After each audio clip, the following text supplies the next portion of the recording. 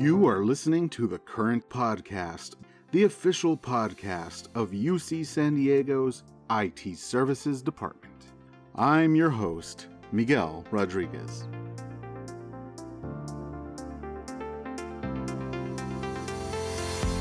Today is Wednesday, January 31st. The next staff town hall will take place next Tuesday, February 6th from 1 to 2:30 p.m. Hear from leaders and experts from across UC San Diego as they share their expertise and answer questions from our vibrant staff community. Visit the Blink homepage and click on Staff Town Hall under Events to register, submit your questions, and find more detailed information. That's the only update this week. Now, let's send it over to Miguel Rodriguez for an engaging discussion with Erin Kilburn. Take it away, Miguel. Joining us on this week's podcast is our own Erin Kilburn. Hello, Erin. How are you? Hello. I am doing well. How are you? I'm doing great as well. It's been an adventure aligning our schedules so we can chat. It's been fun. It has. Thanks for the flexibility. Of course. I am nothing if not flexible. That's why the yoga comes in handy. But anyway, so let's get into some of the questions I have for you. Easy first one. Welcome to The Current. I've been excited to talk to you. But first, let's hear more about you. For anyone out there who does not know who you are or what you do, what is your role in ITS, and how long have you been with the university? Sure. So my name is Erin Kilburn. I'm currently the director of our project and portfolio management office. I've been with the university 11, almost 12 years now. Originally thought I would just be here one. I started as a temp, which is a fun story. And honestly, I've worked on system implementations pretty much my whole time here, wearing different hats as an analyst, doing data work and systems, BI to project management, and then most recently, the past, it's been about a year and a half now, in my current role. Did you come as a student? I didn't. I moved here to San Diego and I'd been here about 3 days, and on a whim late at night applied to the temp pool, thinking, didn't do my research, that if I worked at the university, I could potentially go to grad school for free. And oops. Yeah. But it's been wonderful for me. I've had so many opportunities, and I've gotten to work with really amazing people. Not at all what I was really planning or expecting, but just following, I think, interests and opportunity. And I love working somewhere with a mission. That's always been important to me, and keeps me coming in day after day. And after all these big projects, I'm like, is this still what I want to do? And, the goal is we're making the university more efficient and sustainable and better able to serve students and perform research and provide healthcare. And I'm not a doctor or a researcher or a professor. And hopefully my skills are contributing, though, to that very, in my opinion, worthwhile cause. I am going to come back to that. But first, back to basics. You mentioned project portfolio management. And you've been in that position, closing in on 2 years, a little over a year and a half. For anyone who does not know what that means, can you just give an overview of kind of what your day-to-day is like? My day-to-day is usually a lot of meetings, and I think that's true for most project managers, but do you want me to give an overview of project management, portfolio management, a little bit of both? Yeah, a little bit of both, but really what project and portfolio management are, how closely does that actually match what you do? There's the definition that's on your job card, and then there are the things that you do. Sure. So a project it has a start and an end date, and it's to create change, essentially, in a discrete package. So you're often standing up a new service offering, maybe you're even deprecating something legacy, significant upgrades. These are projects. And the role of a project manager is to ensure that there's structure, definition, clarity on roles, clarity on what the work actually is, who's doing it, when it's happening, and then also creating the necessary and supporting the necessary documentation around the project. So what are risks, what are issues, ensuring that the other more technical deliverables, at least, and I'm speaking within ITS project management or IT project management right now, that those get created. And then portfolio management, or well, there's typically program management in between, and then portfolio management is pulling all of those pieces together. And here we have the additional complexity of all of our service work. And I might be jumping the gun a little bit on conversation you wanted to have, but we don't just work on projects here. Folks are split across projects and service operations. And as I was looking to try and do better future-focused planning, budgeting, resourcing, et cetera, one of the things that kept coming up was, we can't just talk about projects in a vacuum. We need to also look at what's happening from an operational perspective, especially with resource allocations, because people are balancing multiple things. And so right now, the portfolio management and planning includes not just our project work, but also our operational work. Right. And those can be two completely different things, especially when it comes to the granularity of each of the people logging time and defining how the work day has been spent.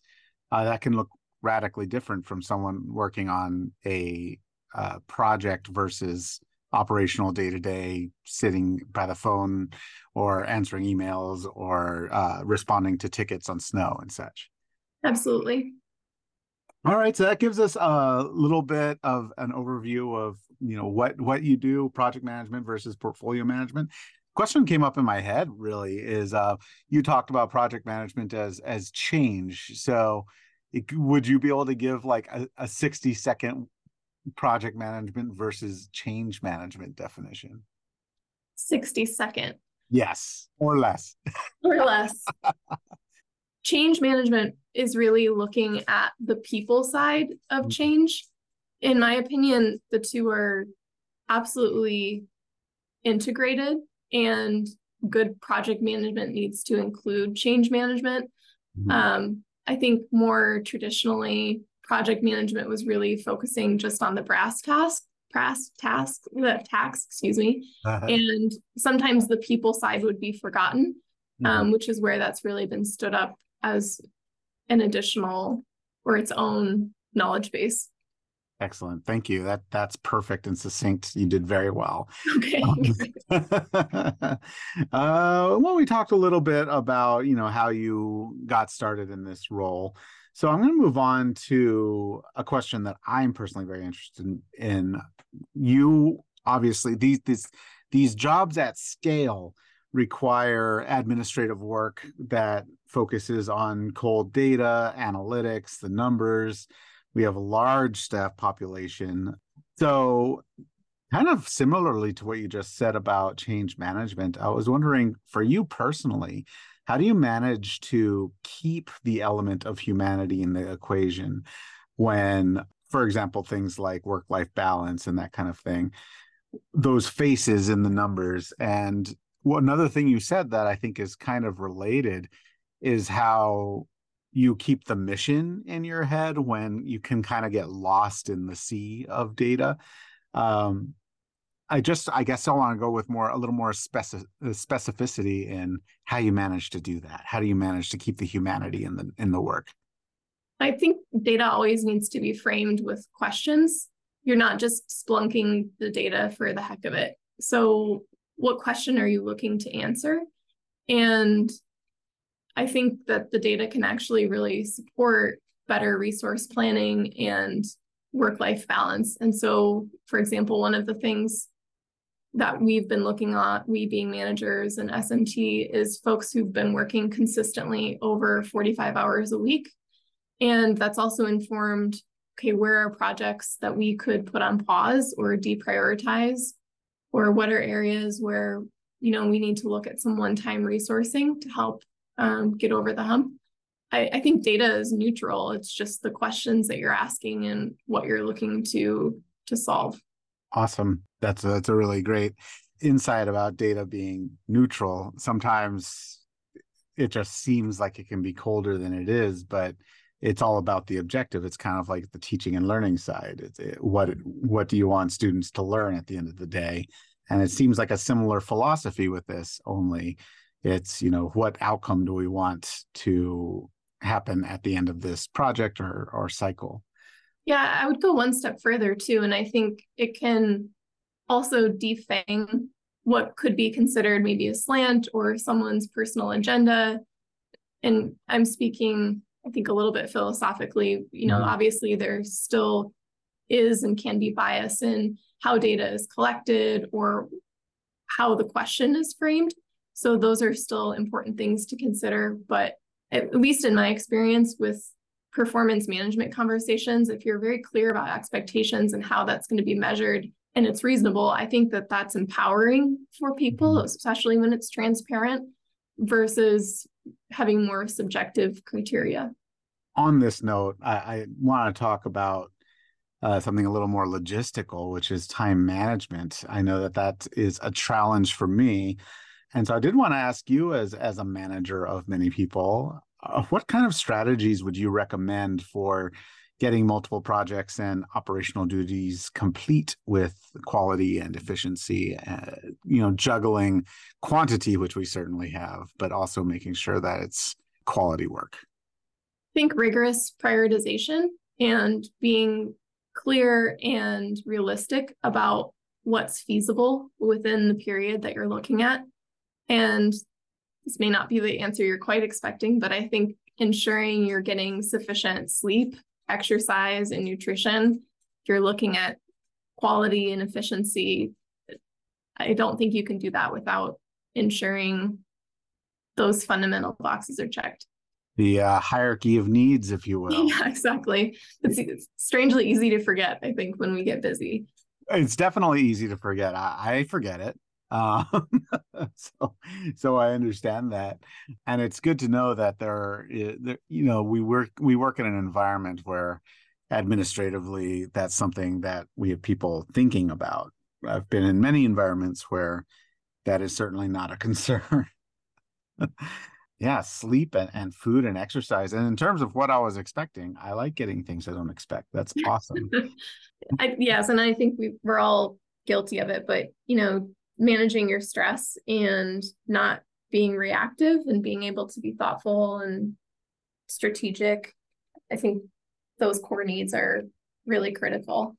Well, okay. We're going to talk Lean Six Sigma because Okay. I think the last time I saw you in person was at Process Palooza. I know you're a black belt. I'm still merely green, but one thing a big question I had at the end of this past Process Palooza were specific examples of Lean Six Sigma training being applied to actually make not only our work easier and more efficient, but for everybody around us too. And I'm wondering if there's any kind of technique that you have applied specifically to a specific project that you could chat about. Sure. So I think two that I come back to frequently are the 5 whys and like fishbone diagrams, right, as part of that, are extremely useful and I think accessible. And the other one that I'm verbalizing because it's something that I also forget or rush past occasionally, but I think is so important, is getting your current state and really understanding the metrics for where you are so that once you make the improvements, you can measure the value. And where I see this with system implementations, and going back to your earlier question about change management versus project management, say you're implementing a new screen and it's different and there's a learning curve and people are overwhelmed and they say, this is so much harder. But then you actually measure the clicks or the steps to get the process accomplished and it's faster in the new tool. And that can also, again, defang a lot of the resistance or vitriol and just bring everybody grounded back into the same set of information.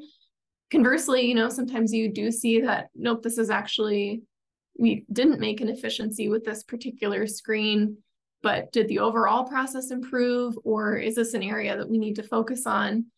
Because this is a step back and we need to at least get it back to where it was. Yes, the control part of DMAIC, Mm-hmm. looking back and reflecting on the whether or not it worked or what didn't. Going back, you mentioned the 5 whys and fishbone diagramming. Just for anyone listening and to clarify, that is a sort of a strategy to repeatedly question a certain potential cause. It's looking for the actual cause of a inefficiency or waste by just asking questions again and again. Do you want to explain that a little more, or how you've used that? Yeah, this is often when we're first getting into something and you make it a very surface answer from someone, Mm-hmm. and asking those additional whys, you can really get toward root cause, which is very useful. I always thought about it like it's the toddler approach. Tell me more. Well, if you've ever had a toddler and they ask you, why Oh. is the sky blue? And you try to come up with some answer to a kind of, bizarre question, or something that's a little more esoteric. And they'll just keep, why? Well, why? Why? Mhm. And that's what it reminds me of. Oh, hopefully it's not irritating, but I suppose it probably can be just as irritating as a child asking you why the sky is blue in 15 different ways. But Well, I suspect in a session, though, that you're using this strategy with intent, right? So yeah, I don't think absolutely. it's anything that's not expected. Yeah, especially when you hear it like, well, this is just how we've done it. And well, why? Is that because of compliance? Is that because of previous system limitations? Is that because of, resourcing gaps that you had, or really understanding what's driving certain decisions is helpful to ensure your solution actually fits the need. How often do you hear that response of "this is how we've always done it"? Pretty rarely, and it's usually couched with some other things. I think most Mhm. folks are savvy enough. That's not the answer you get right off the cuff. Might be like, well, this is how I was trained to do it. You might get like defensiveness if folks really don't know why, or they'll say that it's our protocol. And so, okay, great. But, was this because of compliance? Is it a state law? And you can really start to uncover some things. And it turns out it's because it's, maybe the way we've always done it, but just oral tradition or Mhm. pattern. And sometimes folks don't even know why, and that can come up too. And that's fine. That's normal for this stuff, but just understanding where there are true constraints and why is very helpful. Yes, absolutely. All right, you mentioned earlier already talking about road mapping. In other Mm-hmm. words, making sure that we're allocating resources with more mindfully and with greater efficiency to make sure people aren't working 90 hours a week when there's Mm-hmm. someone working 30. I don't know, but one of the big tools that has been utilized for this, of course, which makes sense, is ITS Pro. Mm-hmm. So I did want to focus on that tool a little bit, since it has been integrated into ITS for a while now.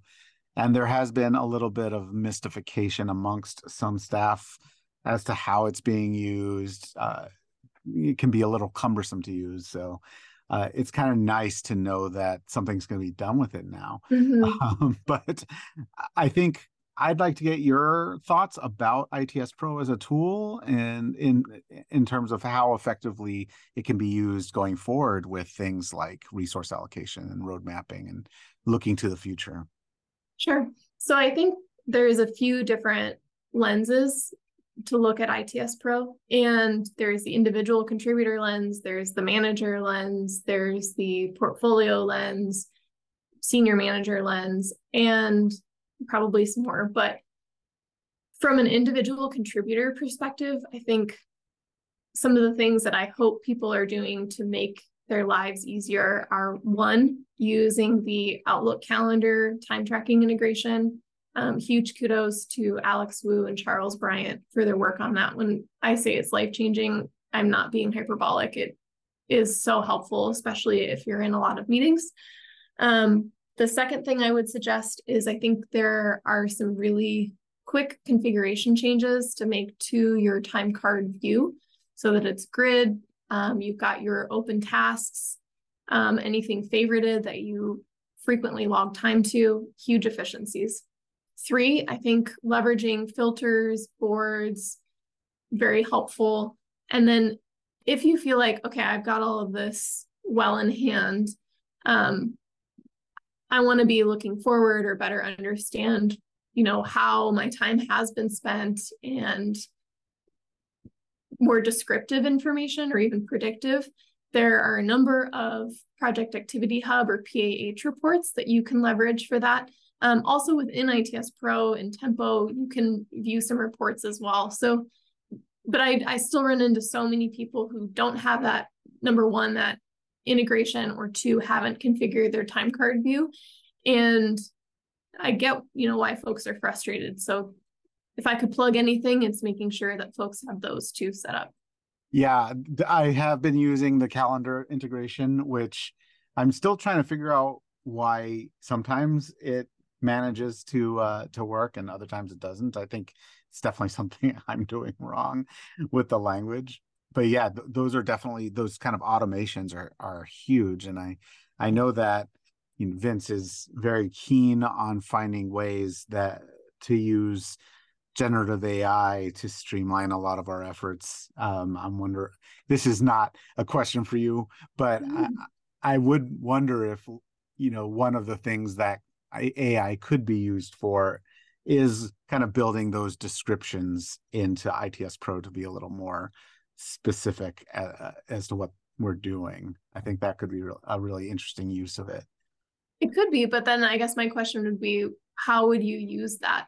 I think right now we're looking at more broad swaths of information. We're looking at how much time are we spending on projects versus operations versus enhancements, and then maybe one level down at those deliverables and by resource hours.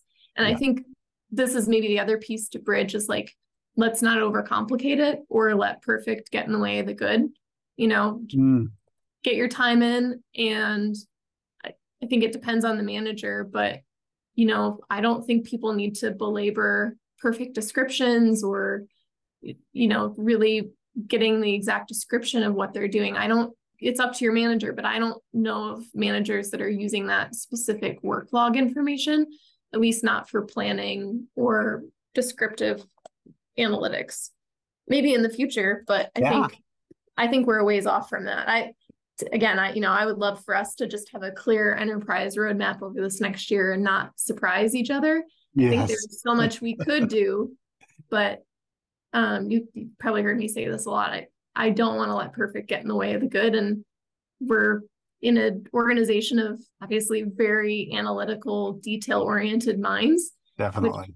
I love, but this isn't necessarily the moment when we have to apply our most level of detail and precision. We're looking for trends. We're looking for information that helps make life better and helps us make better decisions about where we're investing resource time. Yeah. So for more of a bird's eye view, if you will, higher. Yeah. And I think even what tasks someone's working on, that's quite detailed.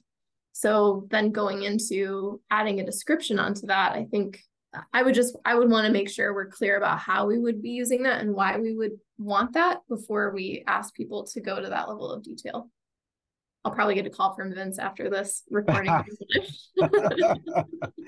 Well, I'm trying not to talk or have anything be too politically challenging, but this will be edited down.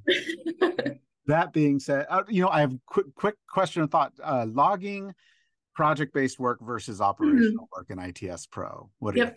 I think, again, it gets at what's the question we're trying to answer. And so for operations, it really comes down to the manager and service owner about what's the level of detail that they're looking for.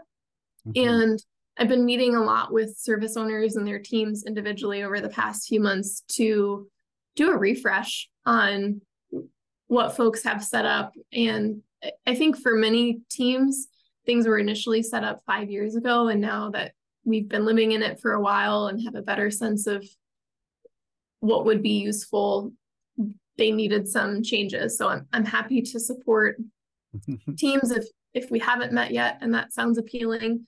But again, I think if anything, I feel like our tendency has been to go to way too detailed and we lose the forest for the trees. And I would really like us to be looking at making sure we at least know what the forest is and start there versus starting with the bark on the trees. I think that this circles nicely back to what you were saying about keeping the mission in mind. Mhm. It's a different example, but it's the same concept. Yep. I love that. And also it's similar to not losing the face of our people, stakeholders, staff, faculty, whoever in the sea of data that come in. But I have gone over time with you. I just one little last one. And I was wondering if there's anything other than road mapping and such that you're particularly excited about that you'd like to share. I'm very excited for SIS. And I think there's a great team, and we've learned so much on the other ESR projects. And I think they've done a fantastic job incorporating many of those lessons learned and really planning what this work should be like. On the personal side, I love winter, and I'm really looking forward to some snow time and cross-country skiing and hopefully some snowshoeing.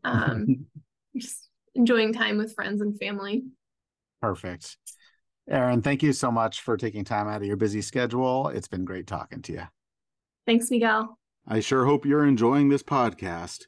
Remember to let your fellow IT services staff members know that this podcast exists. Get everyone to subscribe on iTunes, Stitcher, or wherever you can get your podcasts.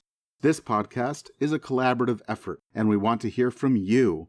If you have any ideas for podcasts or topics, send them to me at its-podcast@ucsd.edu. That's it for today. Keep an ear out for the next episode of The Current Daily.